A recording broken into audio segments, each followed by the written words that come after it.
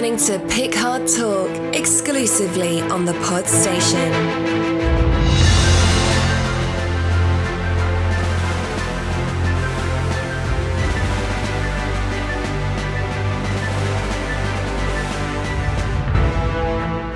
Welcome listeners to another episode of Picard Talk. This week is episode 4, Absolute Candor. As usual, the two Marks are delivering a wonderful insight to this episode. Will Picard find all of his crew? Will 3 of 5 meet 7 of 9? Will we get another cast member drop in for a slice of cake and a cup of Earl Grey? Once again, I'm joined by Mark Pollard. How are you doing? I'm good, mate. Good intro. Thank you very much. Practicing. And I'm Mark Latham, and together we are the two Marks, providing you with a wide variety of conversation, discussion, debate, and social commentary. How's your week been? Good. I'm ready to Picard talk. Well, we once again have had a raw view of this episode. Yeah, we have. What we actually mean is we've just watched it, done zero prep, which probably sits uncomfortably for Mark. Sits fine with me. Normal service resumed. I'm just writing things down furiously. We've had Storm Ciara this week. Wind and rain and the coast been battered. Across the world have had storms this week. People have been outraged. There's been litter in their gardens and things. I just want to take a moment to think about those people and families who have had a wheelie bin blown over. Weather watch. Brought to you by the two Marks. New section. Let's crack on. This was called Absolute Candor. What do we think? I'll give the synopsis in a moment, but let's have first impressions. Well, Willie. It was first Willie's episode. Will Frakes was directing it. I'm glad you developed the first Willie. People were like, what? He's always a safe set of hands when it comes to doing Star Trek stuff. I really enjoyed it. Couple of minor flaws, issues that I have with it, but as a general, I thought it was back to form. Yeah, I must agree. It was a decent episode. We'll go deeper into this further. We'll delve right into Picard again. Yeah, you love the delving. Let me give you the synopsis of this episode so we can get an understanding of where we're up to. The crew's journey to Freecloud takes a detour when Picard orders a stop at the planet Vashti, where Picard and Raffi relocated Romulan refugees 14 years earlier. Upon arrival, Picard reunites with Elnor, a young Romulan he befriended during the relocation. Meanwhile, Narek continues attempts to learn more about Soji, while Narissa's impatience for his lack of progress grows. Discuss. The first thing I'm just doing, because again, it's straight off the back, is Elnor is a name I have a bit of an issue with because it keeps on making me think of Eleanor from The Good Place, which I've only just finished watching. It always makes me chuckle a little bit because obviously you've got a guy who's got a gal's name, really. I've just started watching The Good Place. Please don't do what someone did recently and ruin the end for me. Everyone dies. Well, yeah. As usual.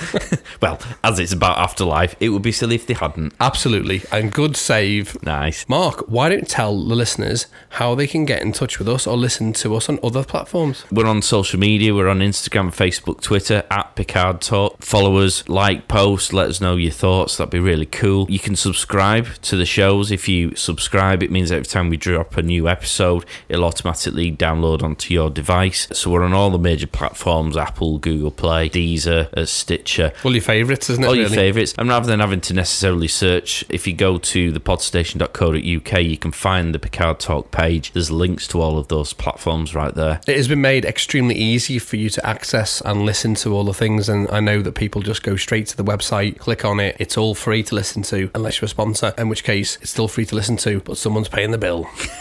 Which, of course, reminds us that because we do it for free, it would be good if you could help us out. Patreon.com/thepodstation. If you can chuck in a couple of quid, that would be gratefully appreciated, just to keep the lights on as we tick over through the shows. Obviously, the more we do, the more shows we're able to do as well, because it gives us the means to be able to do it. Pick a tier that you like. What we will be doing is all of those who are patrons will be name dropping on the show. Yeah, we'll even invite some of the tiers onto Top the tiers. show as guests.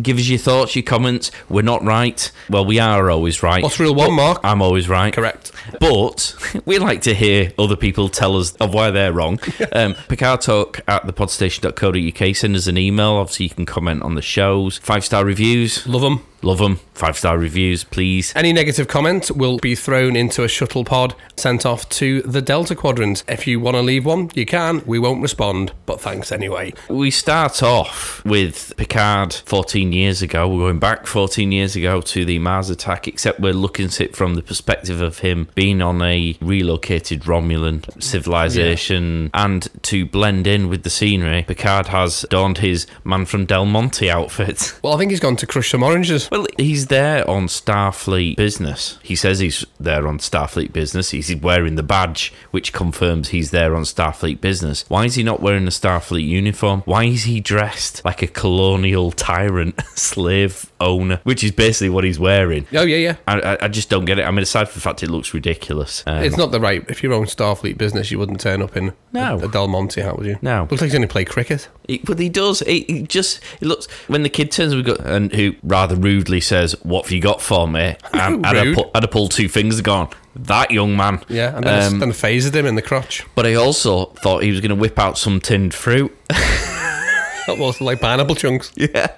I was like, there you are, man from Del Monte. I think the man from Del Monte is probably on the Operation Yewtree list by now. All your favourites are. So I didn't consider that a good observation. You would probably be wearing your Starfleet uniform if you were on Starfleet business. You'd think, wouldn't you? I mean, I suppose maybe it's a bit like, because he's obviously Admiral at this point in the flashback, like when you're kind of head of your own company, Steve Jobs can just turn up wearing a polo neck, or you can walk around in a pair of shorts. Or he was dressed down Friday. Maybe he's paid £1 and he's just sort of got no uniform. Pound to the Romulan cause and you get to wear your own clothes. Yeah, 1 credit can keep a Romulan in synth ale for a year.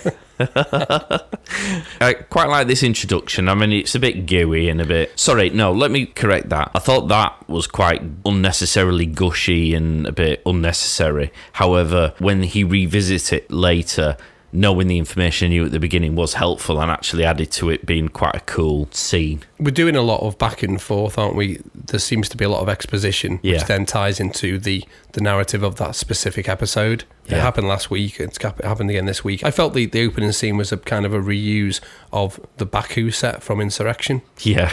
They've gone, what can we do? And they've done it before, you know. The Equinox was used, the USS Equinox was used in Voyager. It was supposed to be the early design for the Defiant in Deep Space Nine. They retconned it for Enterprise. They've used it in the, I think, Next Generation at some point. It was also brought back for a future version of Voyager. They've done it before with things. In fact, I think the bridge of the Equinox was the old Enterprise A from the movies. The other thing you mentioned, actually, you felt it was a bit more Japanese style with the music and everything. Well, famously, was it the Klingons or I'm sure it was the Romulans that were based on the Samurai Warriors, aren't they? I think they seem to be playing on that theme because it had a real Japanese theme with the honour and the binding of the swords and the training and even it just had that feel about it, really. There was a lot of callbacks to different things, wasn't it? I think you brought up, you looked a bit sort of Lord of the Rings, and then there was a bit Game of Thrones style. Well, Elnor did. Elnor looked like he was part of an elf clan. Yeah, the eyebrows didn't help that, did it at all? No. So there was that, and then there was also very Game of Thrones-esque, and then you're going into sort of Alexander Dumas, Musketeers. We'll break it down further, but yeah, that was the opener for me. I think it served a purpose for explaining why there was a point to that in the episode later on. And let's just start with the Coat Milat. Hang on, I wrote it down so I won't forget it and cock it up, which I've just done. Coat Milat, the warrior nuns. Romulan warrior nuns. Quite literally the coolest invention in Star Trek ever. And I've eventually come across a race of people who are basically a fictional version of you. Yeah. Absolute candour. Yeah, it's you. It's like, that is just you. Say as you see it. Yep. Live by the sword, die by the sword. That too. What a fantastic form of a character trait where they just say exactly how as it is. You know where you stand. It's the bit, isn't it, where she says, "A promise to prison." Yeah. Which I think you wrote down, didn't you? I did. Yeah. Hang on, did I? Yes, I did. I know. Well, I wrote it down. No, I probably did. She says, "A promise is a prison. Don't be someone else's jailer." Yeah. She changes that tune, though, when he whips out the Romulan Turkish Delight. Anyone with a box of chocolates, it doesn't matter what you've said beforehand, it's all forgotten when you get yourself a box of milk tray, who are not a sponsor of this podcast. Picard Talk out thepodstation.co.uk. She gets a box of chocolates and all is well in the world. I particularly like when the boy says, "Oh, don't you like me, Picard?" She goes, "No, he hates children, hates you." If you think about Picard Day, yeah, he's not a big fan of children. He is not happy that he's got families on Enterprise. Kind of tolerates them, doesn't he? He seems all right here, though. He's mellowed now. I mean, the kid's leaning on him while he's reading a book. He's a mentor, isn't he? He seems comfortable spending time with the kid. I think he's got older. He's wiser than he was to begin with. He's no longer in Starfleet. Not fashion-wise. Those things were kind of 80s television. He's now in a different time of himself, isn't he? He's retired. Yeah. No, he's not. He's still the Admiral. He's not so much on a spaceship. He's on the wind down, isn't he? Yeah. He's planning his future, different things he's taking. The fact he's turned up not in his uniform is clearly an indicator that he's not taking his things as serious. He's also not on a ship that is responsible for the lives of people. If that ship, for example, encounters the Borg. Yeah. He hasn't got that level of responsibility. Also, like anyone who loves kids that aren't their own, you can give them back. Yeah, you can corrupt them and then hand them back full of sugar. I've done that for all of my nephews. Yeah, And I then, do. like a flashbang, just leave them to go. Just weaponise nephews, the future. Do you love kids? I couldn't eat a whole one. Hey, you would just give them back at the end of it. So he's teaching him sword fighting. So it's like, that's like giving one of your nephews a knife. Not one of the life skills. To be fair, it probably is where he is on the planet. Lord of the Rings. Lord of the Rings. Sword play is probably one of the ideal gifts you can give someone. But I think if for Picard, he's mellowed. Would you be fair in saying that he's mellowed? Yeah, I would do. Because he wasn't a big fan of kids at all, and he cringed when there was one that was kind of hugging his leg or He whatever. came out in hives, didn't he? Probably, yeah. I usually just have a taser. After we have our little callback, because the callback finishes with Raffi telling him that it's all gone to shit on Mars. Yeah. And then we pan to the current time, which is we're on his new vessel, his new ship, with what is his La new Serena. crew. Yeah, with his new crew Of 4. of 4. It is 4, isn't it? Well, we've got Jurati, Raffi, Rios, Picard. 4. And Don't then, include and, the and then 15,000. Yeah, it was a million holograms. Yeah, that all do one job. Do you not think it'd be easier for your electric bill if you just had one hologram? Like the Matrix, like Neo. Well, you had the Doctor, didn't you, who had the command mode and the Doctor mode, so it just changes uniform type. It was the same hologram. Now you've got one hologram for a specific role, so navigation, hospitality, I apparently suppose, that's a thing. suppose the issue is if you're bleeding on the floor and you need someone to fly the ship at the same time, it would be useful to have 2.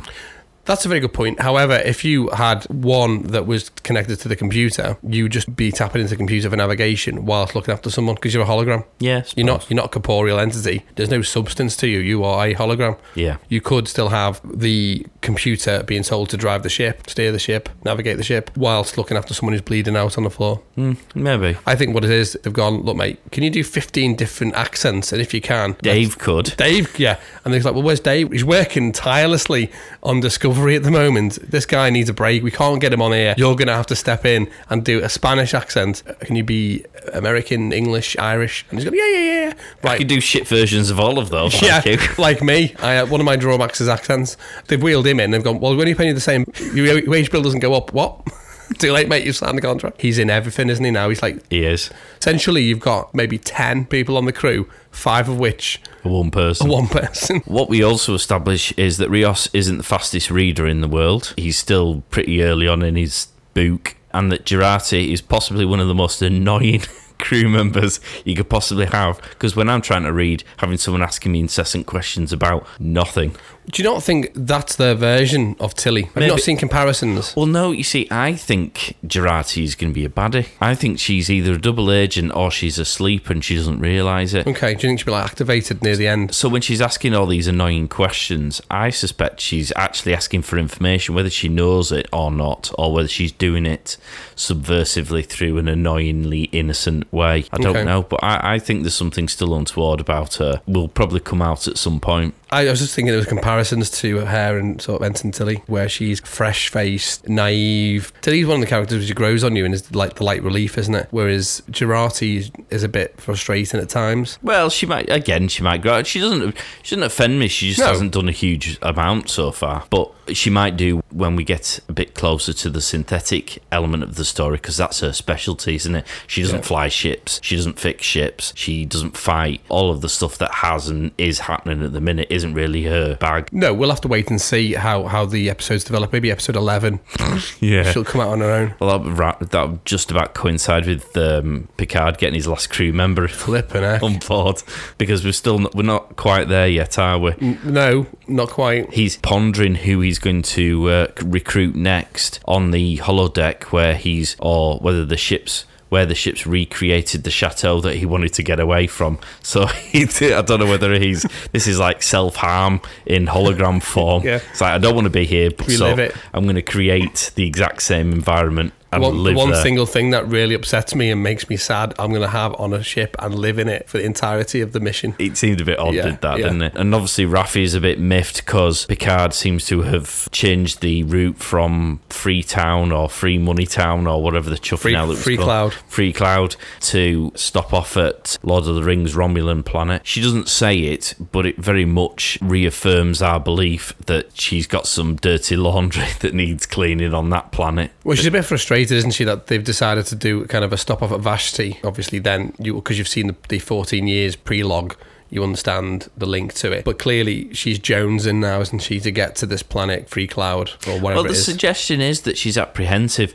There's two things there. She's either going there to kill someone she owes money to because she can't pay, or if it was a simply case of she owes money there, she's not going to be jumping to the front of the queue to get there as quickly as possible, No. is she? Because that'd be the last place you'd want to go if that's the situation you were in. Any trope, think Han Solo, who owed money. Yeah. He wasn't purposely making every effort to pop round to pay his bill, was he? No, he wasn't trying to get to Jabba's house No. to do it. He would have gone to Jabba's house to bump Jabba off, so he didn't have to pay it. Correct. Which I suspect is probably what Raffi's. Yeah, there's one or looking two to do. options, isn't it? She hasn't. I don't think she's got the wherewithal because she keeps spending it on wine. Yeah. Which is ironic because there's no money to be exchanged anyway in her where she lives on Earth. The other option, as you rightly say, is she just going to kill the people to get that done once and for all? There was a quite nice interaction between Picard and Raffi while they were in his study, Yep. where he's looking out the window and she says, "Do you remember what we used to say? You know, one impossible step at a time," or whatever it was. Yeah. And just for that mere fraction of a second,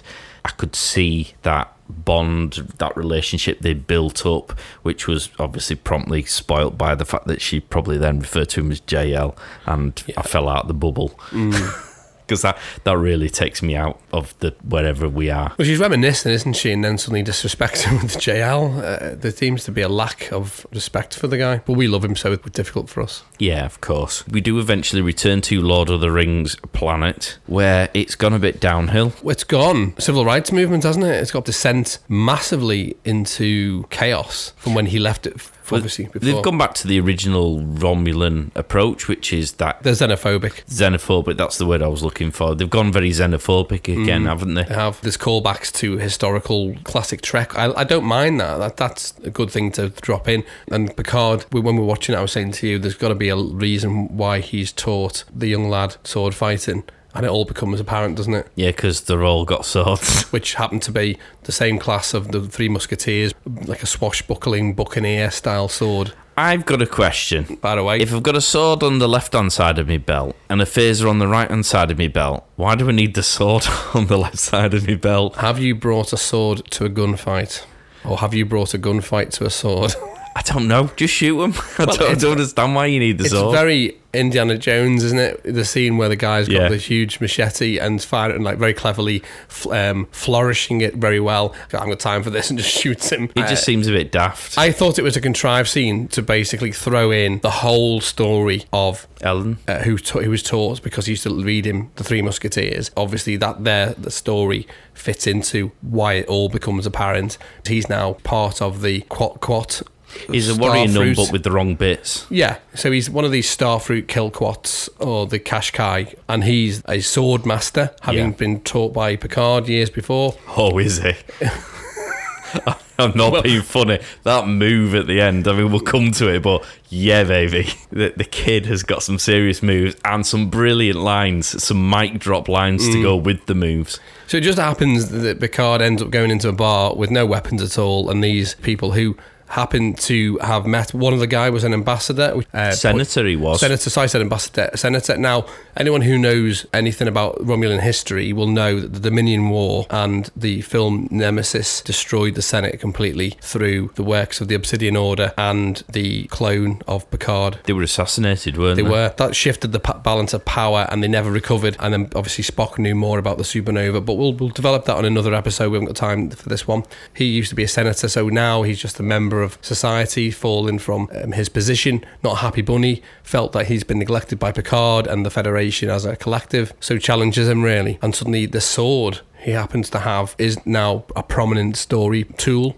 How do we feel about this general vibe that pretty much everybody has towards Picard? Because everyone's got quite a strong adverse negative feeling towards him. They see him as having betrayed them by quitting and disappearing off. There seems to be very few people who recognised he was the one fighting the cause to begin with and the one who's doing something about it. Everyone seems to have ignored what he's done prior to that. It just seems, and everybody seems to require him to apologise before they'll cooperate or speak to him. And is that us? Are we looking at that being protective of Picard because we love him and his character, or are they just being overly harsh? I mean, the guy made a mistake by all means, but at least he was there trying to get his hands dirty. That's a very good point, actually. And the thing we kind of touched upon briefly in episode 1, in fact, was, if you recall, I mentioned, so for example, Tony Blair, who was a pioneer who sorted out the Northern Ireland peace treaties, will only ever be remembered for the one singular thing, which is Iraq. And other people who've done wonderful things will only be remembered for the one bad thing they did.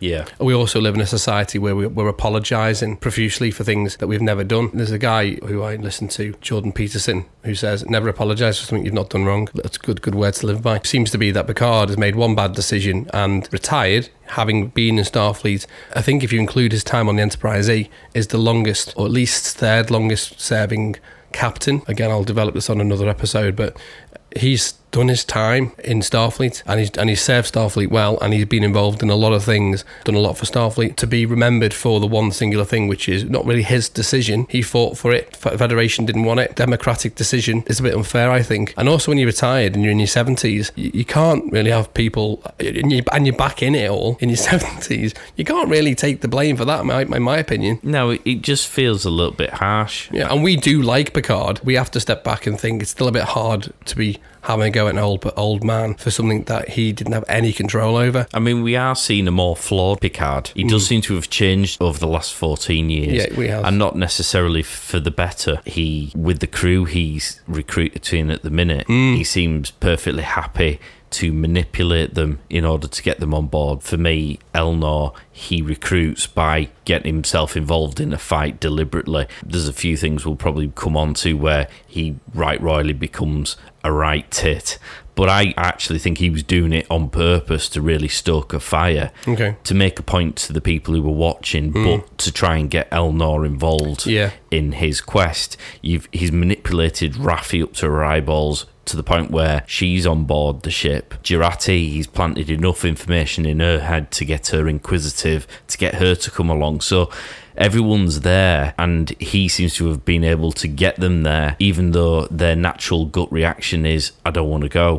Which is interesting because it's quite callous of him to a degree. When we said in episode 2 he didn't want to get the next gen guys on board because it was too dangerous. He's manipulating these people into what we establish at the very end is a lost cause. Yes. So he's very much taking these to a very possible death. He's also taken arguably broken people. You look at the crew so far, they're made up of people who've been left to the roadside, haven't really been bothered. There is another thought process, which is the next generation crew could well have been a little bit distanced from him. He hasn't really kept himself in the loop. No, but I mean, sticking to these ones, I mean, he's a ticking time bomb. Nobody knows that his card is marked. Yeah. Nobody knows that. Not yet, no. Only Picard.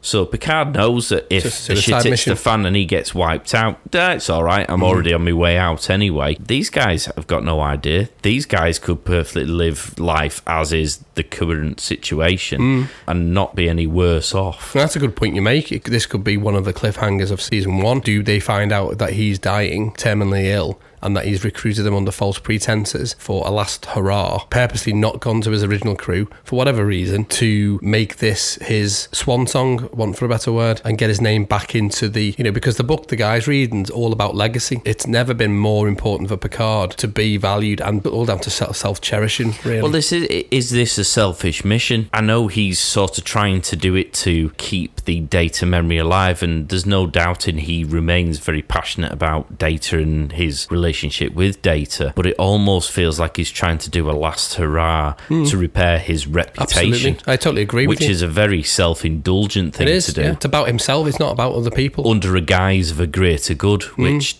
I don't necessarily think it is. Well, it touches upon the manipulation that you're talking about. And the thing is, it's the memory of the data he knew. For those who are aware of the canon, B4, which you've mentioned in episode 2, and I'm assuming episode 3 as well. We've seen episode 1, don't we? Yeah. B4 is in fact the new Data who serves on the Enterprise. You'd asked who took over from Picard. Data does, well into the 90s. Yeah. That's only canon in the books. Countdown. The Data that he knew is dead, having been sacrificed in the end of Nemesis. The new one, B4, becomes the new Data who serves on the Enterprise E. Right. So there is another Data around. It's not his Data. They've shared all of the experiences and everything else. The new one just simply has transfer of information on his neural net. Yeah. I think you're right. Well, interestingly enough, he goes to the Vashta, where there's absolute candor, and hasn't really told the people he's recruiting. The most latest edition, The Last Samurai, he hasn't said to him, oh, by the way, apart from the fact that you're a man and can't be one of these Kilquat Malark, what are they called? Koat Malat. You basically won't live long because I'm dying and there's only 4 people on the crew. I'm not being funny though. Elnor's not going to get killed because he's got some skills with his fighting. Yeah. You're going to have to shoot him with a phaser to get him, which obviously is a minor problem given we're in a sci-fi space program. So, and also right, on a ship, that Elnor's the first one who's getting picked off. You can't flourish a sword in space. No. Once you've been blown up in a ship from a distance. No, you can't. Fair point. Swordplay has no value when you're floating in space, having been destroyed in your ship. We also have to absolutely pick up Picard on doing one of the most annoying things that I ever have come across in my professional working career. Many moons ago, when I wasn't festooned with layers of fat and grey hair. And you do yourself down, my friend. You do not have my 5 foreheads. As opposed to my forehead. You get that? Anyway. I used to work behind a bar and took great umbrage to anyone who waved their hands, shouted the name, and clicked their fingers whilst I was trying to do my job diligently. Picard seems to have taken none of that on board and is perpetually shouting the waiter to come to him in a bar where he's clearly already not welcome. It's like, I sincerely hope you were doing that to antagonise the situation to get Elnor on board, because if that's the way you behave to waiters, dude, how many people will have spat in your soup? I didn't think about. You should never complain in a restaurant. That is rule 1 of being in a restaurant. Never complain before your food's arrived. Untold damage that steak will have been down someone's underpants for the entirety of its cooking process, and well and truly cooked in its juices. If you've gone well done, it's been well done. Yes, so yeah, he wasn't great, and you can see just by the body language that he wasn't welcome. The fact that the waiter looked at him, walked right past him the first time before he hailed him twice, rather than abruptly shouted the second time. You've kind of got to know that there's a little bit of awkwardness there. But again, I think it was staged by him, because when the senator pulls out the 2 swords and demands that they have a sword fight, Picard throws the sword down on the floor. Yeah. If Picard was genuinely trying to brew for a fight, which is kind of everything, he pulls a sign off provocatively, he walks in provocatively, he screams and shouts at the waiter provocatively, and when he gets the response that is just the norm when you're doing that, the first thing he does is throw down the sword so that there's no fight, and lo and behold, the person who he's hoping will come along. He kind of, I do think it was all part and parcel, but this goes down to the manipulation thing. I agree. I think that was all which again flags up that this isn't necessarily, I mean, the Picard we know was a diplomat, was very calm. I never remember seeing that level of manipulation that he seems to be working at the minute. But then again, he was always a well-known people person, and to be a successful diplomat, you have to be able to manipulate people, because if you've got 2 opposing opinions, to get them to meet in the middle, you have to work with them, you have to plant seeds, you have to get them to come round to thinking in your way to get that resolution. Absolutely. So perhaps we're just seeing the skills we've always known he has, we just haven't seen them applied quite so abruptly. But also maintaining the Federation's position for Starfleet. I appreciate we've gone a bit off chronologically. We're going to keep it non-chronological. The Ferris Rangers. So when they go back, they're talking about it's all gone to pot. They've got clans, gangs rising up, different factions. They make mention of the Fenris Rangers. Now, I don't know who they are. You seem to know who they were, but I don't know how or why. Explain. This is going to be an Easter egg, but I can drop this in now. The Fenris Rangers, which Fenris is the name of the large wolf that you would have seen in Thor Ragnarok. Right, yeah. Yeah, so Fenris, that's an actual mythological name given, and it's also in the comic book world. How did she become a member of the Fenris Rangers then? Just to give some clarity, I'm not suggesting that Seven of Nine was in fact one of the members whilst on the Voyager. She mentioned in an interview, which was a bit of a spoiler for me, that that's what's happened between the time of leaving Voyager and this show, that along the way... She became a member of the Rangers. Yeah. And what are the Rangers then? Because they are like a group of... They're not assassins as such. They do assassinate people. We're on the same page there. It's all backstory for her. Well, we all know this anyway because she racks up at the very end of the scene. Spoiler. I mean, again, this was contrived because clearly the Fenris Rangers is another story narrative to allow her to have a way into Star Trek Picard. Yeah, which I'm glad about because absolutely love the character. Yeah. She's still looking good. I know she is actually aged well. Most important is that 7 and 9's now on board, which we love. Hopefully permanently. Do we think permanently? Do we think this is going to be a fleeting visit? I think she may end up being part of the crew now. You think? Yeah, and then with her Borg knowledge could continue the development of the second story arc, which is this Borg artifact plan, which we still don't know much more about yet, do we? Well, that's a good segue because we do keep flitting throughout this episode back to the Borg cube, which is one of my main bugbears because at this juncture, I don't care about that part of the storyline. It seems like it's dragging unnecessarily and covering not an awful lot, merely slowing down Picard's already rather laborious crew recruitment process. So, I agree. I totally agree. I'm still not understand. The way I understand it at the minute, the Romulans are probably pitched up on the Borg cube because they've got nowhere else to go. But Narek is trying to get her on board to find out where the other synthetics may be hiding before or without activating her. I still don't know what her job or role is on the Borg cube. It seems that they're just deactivating any drones, but there seems to be a bit more studying involved, which we don't know and understand, which seems to be linked to what Hugh's doing, but we don't know what his role on the ship is particular. It's a bit bland at the moment. They're not padding it out. No. We know there's something not quite right. There doesn't seem, as I mentioned in the previous episode, there's no placement of oversight from the Federation, considering the Borg that they are freeing are mostly Romulan, as discussed last week. The other issue is that they're just taking technology, putting it into bags. As you say, we don't know what's happening with it. But we don't know what's happening. No. He mentions the Ellison ship and that she's not on the manifesto, but she says she was on it. But we don't know what... unless, again, I'm missing something, please let us know. Absolutely. PicardTalk@thepodstation.co.uk. Tell us what I'm missing, because I don't understand what that ship is. I don't understand the relevance of her being on or not being on. I think the Ellison is just as a transport ship, and she's saying that she doesn't remember being on the ship on the way to Earth, and he's saying you have been. But bear in mind, she's a twin, and the twin who we saw was on Earth, who got killed. Do they share a consciousness? When you see him in bed with the sister, which is one of those other moments in the episode, she mentions we don't want to have her activated like the other one, meaning the one who got blown up or spat upon by the Romulan. So whether, because they're twins, they share a single consciousness and one of them blocks out the other person's memory when they're activated, that is why she doesn't know or remember being on that ship, or in fact wasn't on the ship, it was a sister, and they just share a consciousness. There's a lot more deeper thought process.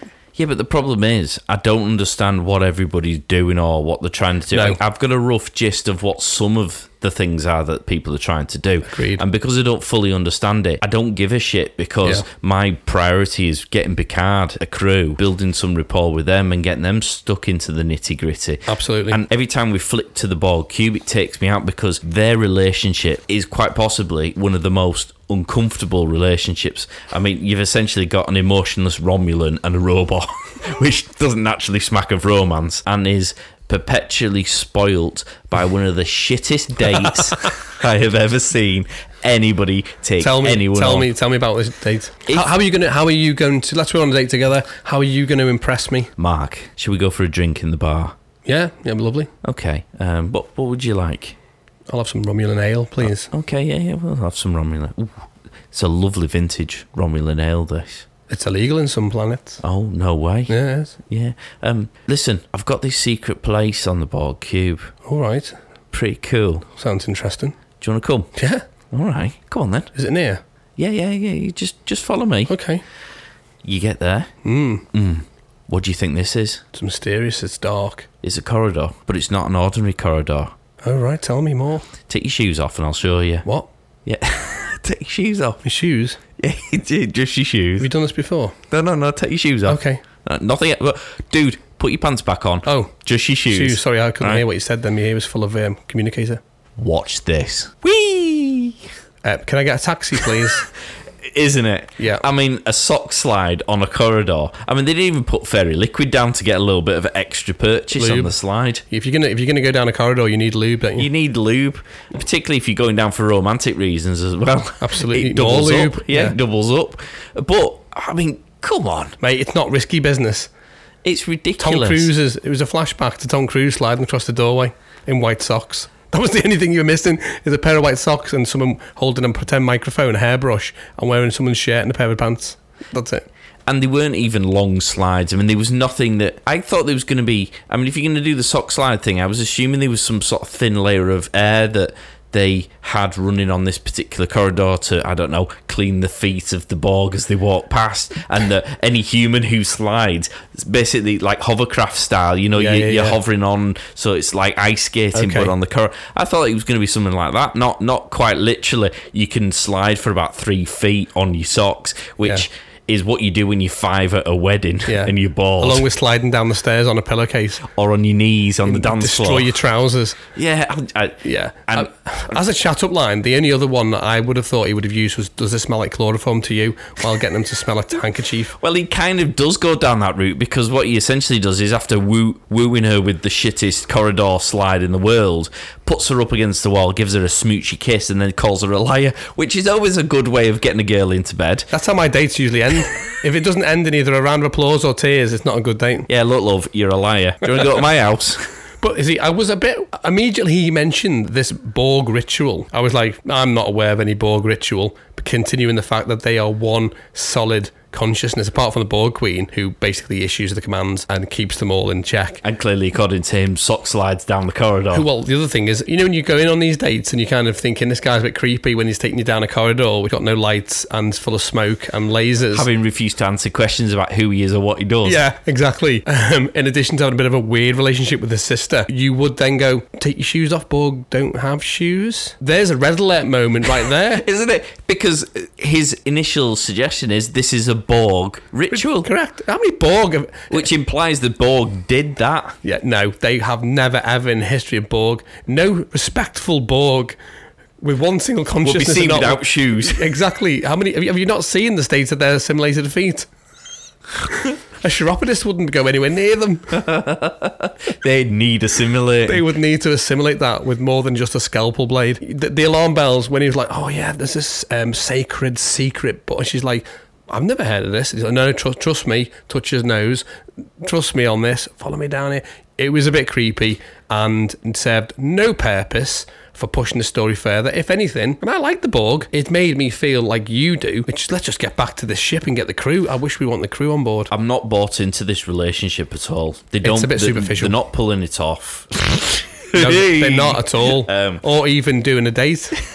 It's just not working for me. It doesn't feel real. I know he's playing a part, and who knows, maybe she's playing a contrary part, and they're both trying to get information from one another. Okay. But it's abundantly clear to me that this relationship is just so artificial, even if it's particularly if it's a storytelling point If of view. anything, the only truthful thing is it is probably accurate in so much as online dating. He's probably talking to 5 other women and doing exactly the same with them. Well, and he's not finding out though, who's is he? He's got his sister. Well, he doesn't know, but they don't know. That's the thing. The robot woman doesn't know about his sister, and he may be just flicking right on several other people's faces because he likes to look at them from a complete shallow point of view and taking them out on dates and stuff and thinking, I'll pick the one that I feel's the best at the end of it. But he's got 5 on the go. He's like, mate, just pick one and just live in the world of risk. Well, he does, because he's with his sister. Because let's move on to that little elephant flipping in heck. the room. Elephant? She was, well, an attractive elephant. I mean, she is stunning. I mean, she wears that outfit very well, She and does.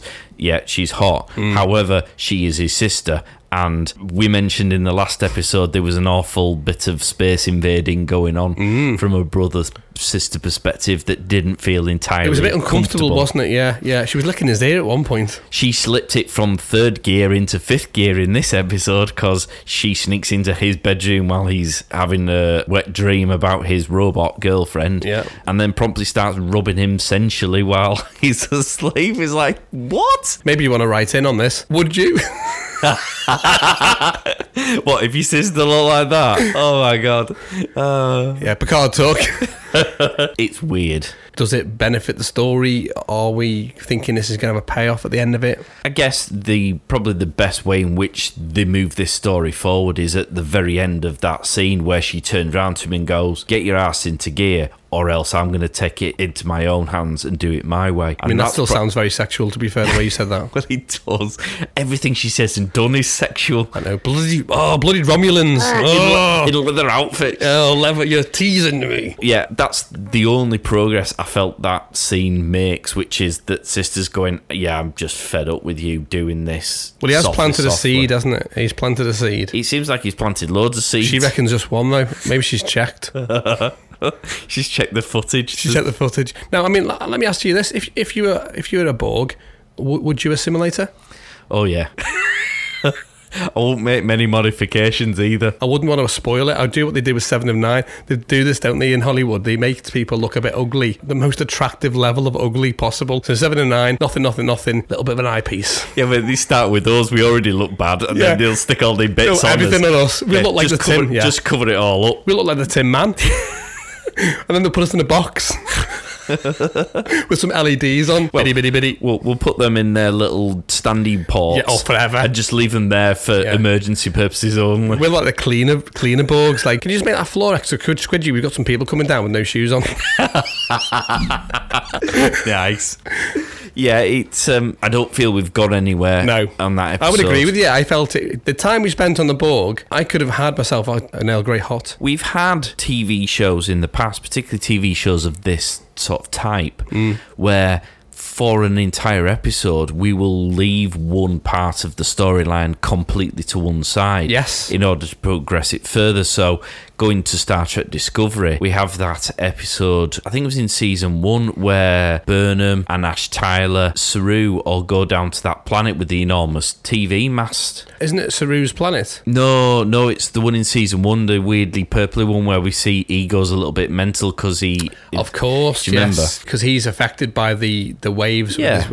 I understand. So it's a planet-based episode. Yeah, we spend an entire episode on that planet, developing that aspect of the story.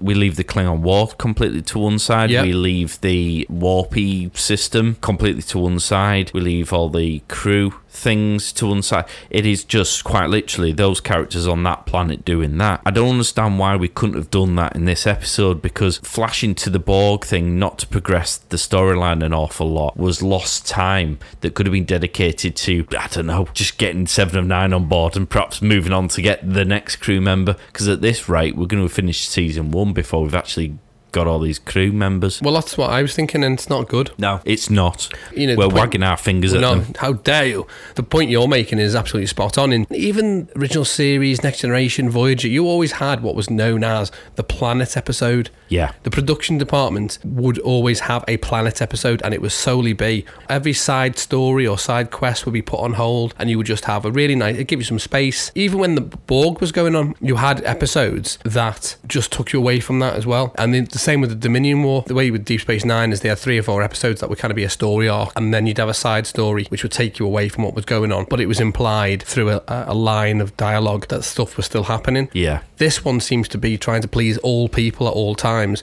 and not really moving things fast enough to keep you engaged, which he didn't say this time. It was come. Was that the sister? That wasn't the sister. Hey, yeah. Fist bump.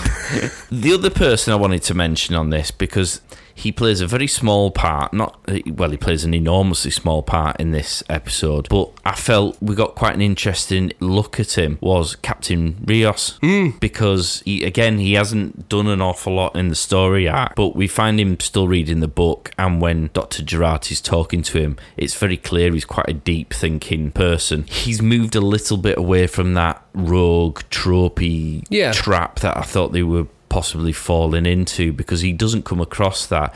He doesn't have that toxic masculinity about him, because there's a couple of times when Picard steps over the line of being Captain Picard, he falls into his old traits of passing out the orders, which I think were necessary. I mean, I don't think he was wrong in doing it, because that was just him reacting quicker than Rios was, and that probably stems down to his experience. But rather than Rios getting the hump or starting a pissing contest or calling him out on it. He's actually quite relaxed about it. He is. He sort of looks at Picard. Picard instantly realises, and because Rios hasn't done it in a particularly untoward way, I don't think there's any animosity or tension created. No. Rios sort of just looks at him, and Picard goes, "Yeah, shit, sorry, mate, it's your shit." Yeah, he's quite a charismatic leader, isn't he? Yeah. And you would expect, I think we touched upon this in episode 1, in fact, where we were saying that, you've got two strong leaders. The book plays a pivotal role for not only for him delving into legacy and the understanding that yourself is limited to the point of death, and also, what you touched upon earlier, which is Picard knows he's dying. That book couldn't be any more valuable to his story. And the two of them, I feel, are working well against each other, because Picard knows his place. Rios is being respectful to an admiral, and could have gone, mate, just back off my bridge. But he doesn't. He kind of accepts what he's saying, but also says, open hailing frequencies or whatever. I think it's a nice compliment. It's refreshing. They complement each other. There's no pissing competition. They're not trying to vie for. There's no power struggle. Each of them has a role to play, and they respect each other. Yeah, you can see there's a respect, and they know their positions, but each one is as valuable as the other. Although this crew may be like the Dirty Dozen, they all have a value. Yeah, well, Rios is the pilot. It's his ship, so he's in charge of making sure the ship functions, but it's Picard's mission, and if a call needs making about that mission, Picard's going to make that call. And that seems to be how they've almost already established themselves. Yeah, well, he did it with Eleanor. He explained, doesn't he? If he's going to kill someone, it's on his terms, and that's the way it should be. I mean, the other thing, the reason why you've got 15,000 holograms, it's a massive ship, and surely people are watching this from a forensic point of view going, how are you managing to man the ship? You haven't got Dave, for one. And so they go, wow, well, we've got 15,000 holograms that do one job each. Yeah. Discovery could learn from that. There are two things. I wish he'd get rid of that cigar, because that does keep leaning back into that trope. He's not in the A-team, is he? No, it just feels stupid and unnecessary. The second thing is spot the people who have never been on a sci-fi starship television program before, from the scene where they're getting shot at and the ship's shaking and manoeuvring and stuff. And you sort of look at Patrick Stewart, who's had years of experience of it, and then you look at some of the others who are over dramatically leaning from left to right, going, right, everyone, pretend that the ship's shaking, and they're going, you can't see that, but that's an over dramatic shaking and waving of the arms, which everybody seems to be doing. I'm glad you used that as a nice link into my contentious issue. Ooh. The Bird of Prey, which I mentioned to you whilst watching it, is a 130-year-old Romulan bird of prey from the Balance of Terror original series model. Oh, right. We're led to believe would take out a modern-day USS-class ship, whatever it may well be, whether it be a freighter or whatever. Well, it doesn't, though, does it? I mean, they cut the wing off in the end. I know, but it took two ships to do it. We were supposed to believe it's owned by a pirate or something, and next minute it's sort of wiping the floor until the ship that Seven of Nine's in. Don't forget, it destroys the Seven of Nine ship. Yeah. And this is a 130-year-old ship. Oh, yeah, suppose. What's that about? Yeah, I guess that's like having a modern-day Aston Martin having a race against an Austin Minor from the 60s. I was going to say, it's like doing a bank robbery and getting away on the back of a horse. Yeah. It's, it just doesn't fit for the period, and I know you're a stickler for things that fit. Well, yeah, the reason why they're using that ship is abundantly obvious. They're using whatever they can get their hands on. Well, if the pirates, they've taken it from somewhere. There isn't a Romulan shipbuilding area as far as we know. Because there's hidden though. Well, there will be, but I know what you're saying. Resources. Well, they're pirates. All they've done is they've found that somewhere. They've bought it. Like the Millennium Falcon was won in a gamble in a game of cards.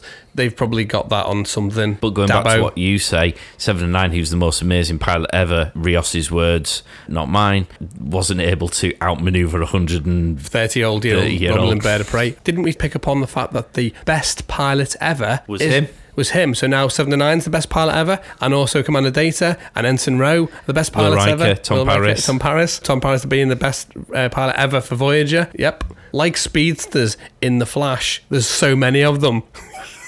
Every week there's a new speedster. I don't know. We're getting there. The dialogue was a lot better. The storyline felt a bit smoother. So we are definitely getting there. What Easter eggs did we have? Warning! Nerd alert!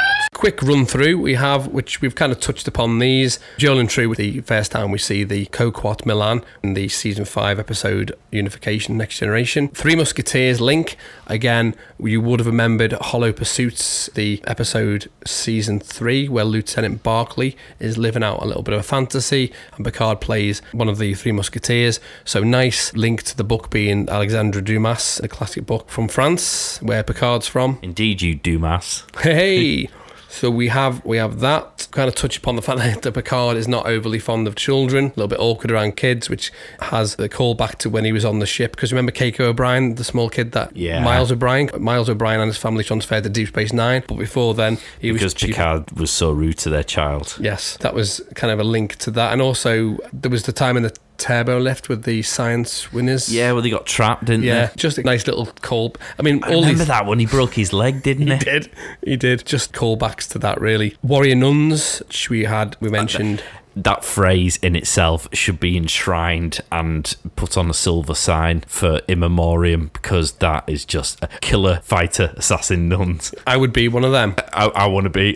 Where do I sign up? Exactly. Who have their whole philosophy is to strive to have a zero filter between what they think and what they say. Love it. More of that, please. Let's have people in real life doing that. We'd have a better society. So this is a little bit eccentric because humans love to lie to each other. So I just thought it was a nice breath of fresh air. And also, nice introduction, backstory to Romulans and things. Well, the frustrating thing is we're probably not going to see them again in this season, and yet they're great. But it brings them into the warm welcoming of the Picard show. I suppose at least we can revisit it, can't we? What I think this is doing now is just planting seeds so we can go back and go, do you remember? Everyone's about the planting of seeds, aren't they? They love the seeds. Narek's doing it, Picard's doing it, the writers are doing it. The other thing that we talked about, if you remember the episode Iborg, you would have seen in that episode Picard was fencing with Guinan. So in here we get him obviously teaching Eleanor. I'm not a sword fighting expert. I'd go so far as to say I've never tried it and probably will never, but I've watched the Olympics once or twice. Yeah. And I would probably suspect that anyone who's into fencing or knows anything about fencing would probably be pulling their hair out at Jean-Luc's rather poor form when he's doing the stick fighting with a kid and he's got his hand on his hip. Yeah, but you're talking competition fencing. It didn't look very good. I've done sword fighting with rapier. Is that a type of dinosaur? It's the name of the sword. It's like like a buccaneer would have. Yeah. So pirate buccaneer. And what did you think of his as a fully trained professional swordsman and stuntman? I have fought with swords. I've trained with swords. I wouldn't say I'm at the high level of a competition sword fighter. The flourishes were okay. Would I mark him down on stance and thrust? But he was rudely interrupted midway, so we didn't really get to see his full flourishing. I have flourished, and his stance did look reasonably well, but he was fighting a kid, let's be honest.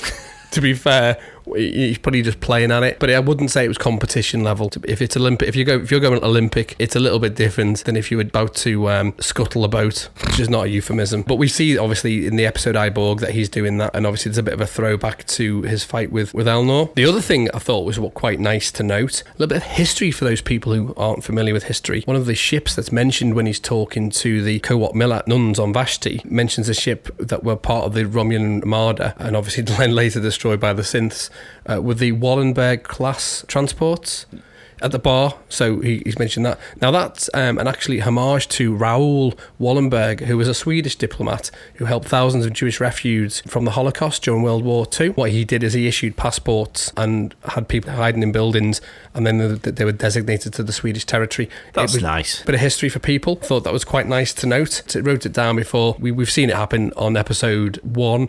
The overuse of Picard traits, which is the T, Earl Grey, and then the engage. This week's is mostly the word come. Well, he does it when people are in the room. He can't help coming. Because he shouts you, come. Yeah, and then loads of people keep lining, almost like a queue outside the door. So you go, come, come, come, come, your lady, come, my lady. So uses the word come on the holodeck, and it's also, as I've said to you, is overused as the word engage and all of his. He hasn't done Make It So yet, so that's on Picard. We're going to play a game of Picard Bingo. We should, shouldn't we? Yes. The other thing is the reference of the Klingon opera. There's a conversation about how bored she is with Rios playing the music. That's just a little quirky nod to Worf and his love of Klingon. Indeed. Yeah. We've mentioned the Romulan bird of prey. Seems a bit weird that they would be using one from Captain James Kirk times, but I'm sure we might get some... Use what you have, don't you? Well, I'm surprised it's still going, but we'll see why that's important. When he transports down to the surface of Vashti, his jacket. Yeah, it was very similar. It was very similar to that, and I liked the one they had, the velvety one. I didn't like it better than his uniform, but it just mixed it up because there's a thing, I'll talk about the uniforms another time, but he had that Picard manoeuvre where he'd always straighten his jacket, and there was problems historically in season 1 and season 2 because the fabric they were using wasn't form-fitting and smelt. By the time season 3 onwards got to grips, they were able to play fast and loose with his wardrobe. Green blood. I actually realised when you started doing this that we'd missed out on discussing the fight scene which you're just about to describe with the green blood. It was a very short fight scene, but it was an incredibly cool bit of action. And again, remind you that you're on a streaming service, not on terrestrial TV, isn't it? But it also shows how sharp the blade was, because it just stays in situ. The head doesn't move. I know this is getting pretty graphic, like an episode of Dexter. In terms of its visceral visual effect, it sits there and you just see, you know something's happened because he stops talking, and there's obviously green blood. Proves he shares a lineage with Vulcans. It's a pretty good scene. Oh, it's brilliant. And I thought his line before, which was, I'm not quoting verbatim, "Don't make me do this," slices his head off and he goes, well, that's your fault. And that's the moment that you referred to before about the manipulation to get Elnor back into the cause, because he then agrees to sign himself up to that mission. Yeah. For super fans, the reason why their blood is green, in fact, is because instead of having iron in their blood, they have copper. We get a little nod to Data's cat quite early on in an episode. Spot. So those are the fans of Next Generation will know that to be more human, Data gets himself a cat to look after that he promptly calls Spot. More holograms. We've covered just an abundance of holograms. We're probably going to run out of holograms as soon as he runs out of accents. I've got an issue with the hologram. Tell me. The latest one. Oh. The one who was on the gun. Spanish, Mexican, Hispanic. Latino. Yeah. I'm not quite sure what it was. I mean, he seemed overly lethargic and particularly unhelpful during a gunfight. If his job is to fire the guns and he's sitting there stretching his arms out whilst you're in the middle of a gunfight, I don't quite understand what the benefit of having him there at all. I didn't get it. I didn't understand what the point of that was. I don't understand what they were trying to imply by that particular nationality being that way inclined. Top Gear got told off for doing something similar in one of their shows. I'm talking about the Clarkson years. Yeah, it's kind of, he's laid back and not really bothered, a bit half-arsed, slapdash. None of the other holograms seem to be that way inclined. He seems to be the first one that kind of falls into that trope, and I don't understand why, because as a tool, it's completely useless having a hologram who's supposed to be firing the guns but isn't, sort of stretching his arms and kicking back and relaxing at a time when you are at your most stressful. It's the wrong stereotype to be promoting. It's horrible. Yeah. He didn't sit comfy at all, didn't that one? His actual heritage, I think, is Latino, isn't it? It didn't sit comfortably, didn't that? No, it was very stereotypical, and I think you can risk, again, because people get recreationally offended these days, you can lose some of your audience because they think you're saying that they're all lazy. I'm sure it's supposed to be comic humour, that you've got all these different holograms with all these different personalities, but I haven't seen any personality from any of the holograms so far which has implied they're either incompetent or particularly annoying. No. Yeah, no, Rios, the character, gets agitated with them as a whole, but he seems to get agitated with all of them. I think he sees them as a second-class version of having a real crew who do the same roles, so it's almost a frustration with him. But that particular character seemed useless. And out of sorts, really. You know, he's reading that book, isn't he? And that's his legacy, because they all look like him. Yeah. They're not going to age, so that essentially is the way he can keep himself going vicariously through somebody else. It didn't seem to be a suitable choice, considering the fact that he's in charge of weapons system or whatever he was in charge of, particularly when he was being attacked by a 130-year-old bird of prey. Yeah. So that's the end of the Easter eggs this week. Excellent. So what did you think of the show? I didn't mind it for the things we've already covered. There was a few issues, one of them being kind of storytelling, the speed in which this is being paced. You know, what I would say, like a poorly stocked spice shelf, we're running out of time. Yeah. Like we've said this before, we said it last week. So the next episode 5 is going to take us to the halfway point in this season, and we're now going to be building a rapport with 7 of 9. Backstory for her. We're still going to be dragging our heels painfully on the Borg ship with the world's worst relationship. That's just never going to go forward. So our concerns are, well, how many more members of the crew are we going to add? We've still got to go to see Riker and... We know Troy's involved. We know that he meets Riker on a planet. I still maintain, and I know you agree, that these will just be whistle-stop tour jobbies. We need to get these fans back in, get them in quick, get them excited about the fact that Troy's back and Riker's back, and then boom, you'll see them for a cup of tea and a slice of cake and they're gone. Because I'm still gutted that Laris isn't on there. I think they've really missed a trick by not having Laris and Shaban or They Zaban. would have been ideally... I'm surprised. That would have been my go-to. Two people who are experienced, skilled, and ideally suited for space travel, rather than just get random people who... Or have them in addition to, I guess. Well, yeah. With a mission that's got no chances of success, which seems to be the implication with why Elnor has joined. Having two former Tal Shiar agents on board has to improve your chances. Well, I would agree now, unless we do a double think and we get to episode 10 and they're in trouble, and who do we have? The only people who can help him would be those two. Well, maybe Picard brings him in now he's got Elnor on board, because Elnor's now pledged his allegiance. He can't presumably revoke that. No. Because he thinks it's slim chances, and now Picard's got him on board, got him committed, get the two former Tal Shiar guys on board. Although there is a risk former Tal Shiar and him, they wouldn't get on. Actually, that'd add quite a nice little issue on the crew, wouldn't it? Yeah, that'd be a good little character dynamic. Yeah, I think so. What are you going to give this out of 10? 7. Ooh. For the same reasons as last week, really. It didn't justify an 8. It could have got an 8 if we'd have just closed one of the story arcs, which is we've got the team now, we know what we're doing next and moving on. Once you've got your team, you're going to be in space for a bit till you've reached where you need to be. I just felt we're just treading water. It would be getting a 7 because of the outrageous sock scene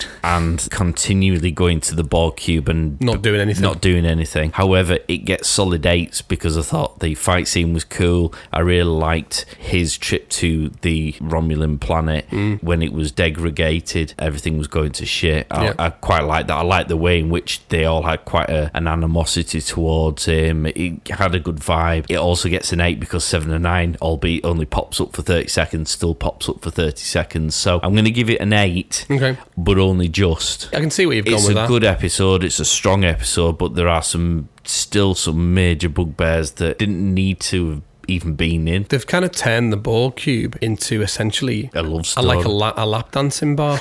Because every time you go, he's got a double bed in there. He's always in bed. He must get the best rested sleep ever for a Romulan. There's never anything else going on, is there? He's either whining, dining, romanticising stuff, or just in bed with women. We're looking forward to the next episode. We're still doing okay. We're still enjoying it. As I've said, I don't think any of the episodes this season are going to get a 6. I think they will struggle to get strong 8s. They really, for me, have got to ramp it up a bit now with the storytelling. As you rightly say, next time is episode 5, midpoint. We haven't really closed any story arcs. We're not any further forward to knowing more than we did last week. We've just treaded water. That's not good for a show on its first series. No. As we mentioned before, we won't go through it all laboriously again, but follow us on social media at Picard Talk. Send us an email with any of the information or comments, picardtalk@thepodstation.co.uk. Give us a follow, give us some comments, give us a good review. Patreon.com/thepodstation if you want to throw a couple of quid in. If you want to do a podcast, visit thepodstation.co.uk. We've got lots of different types of options available for people who want to do a podcast of their very own, which caters for people who are experienced podcasters right the way to someone who doesn't know their arse from their elbow. We can help out with a full range of skill sets. Yeah, as we've said before, if you think you can do better than us, put your money where your mouth is. Don't just sit behind the keyboard complaining about things. Get yourself in front of a mic and do a bit yourself. And where can they find you on the socials? What? Oh, I am the easiest person to find because I don't do a lot of the socials. I have Twitter, and the Twitter name, which I always get laughed at when I say it, is Mark Latham _ capital M, capital K, capital I, which means Mark II, like the Iron Man suit. You can find me at Mark R. Pollard on all the platforms. Who's a famous painter and decorator, apparently. Well, thank you very much for listening. We hope you enjoyed it. We'll see you next time. You will. Make it so, number 1.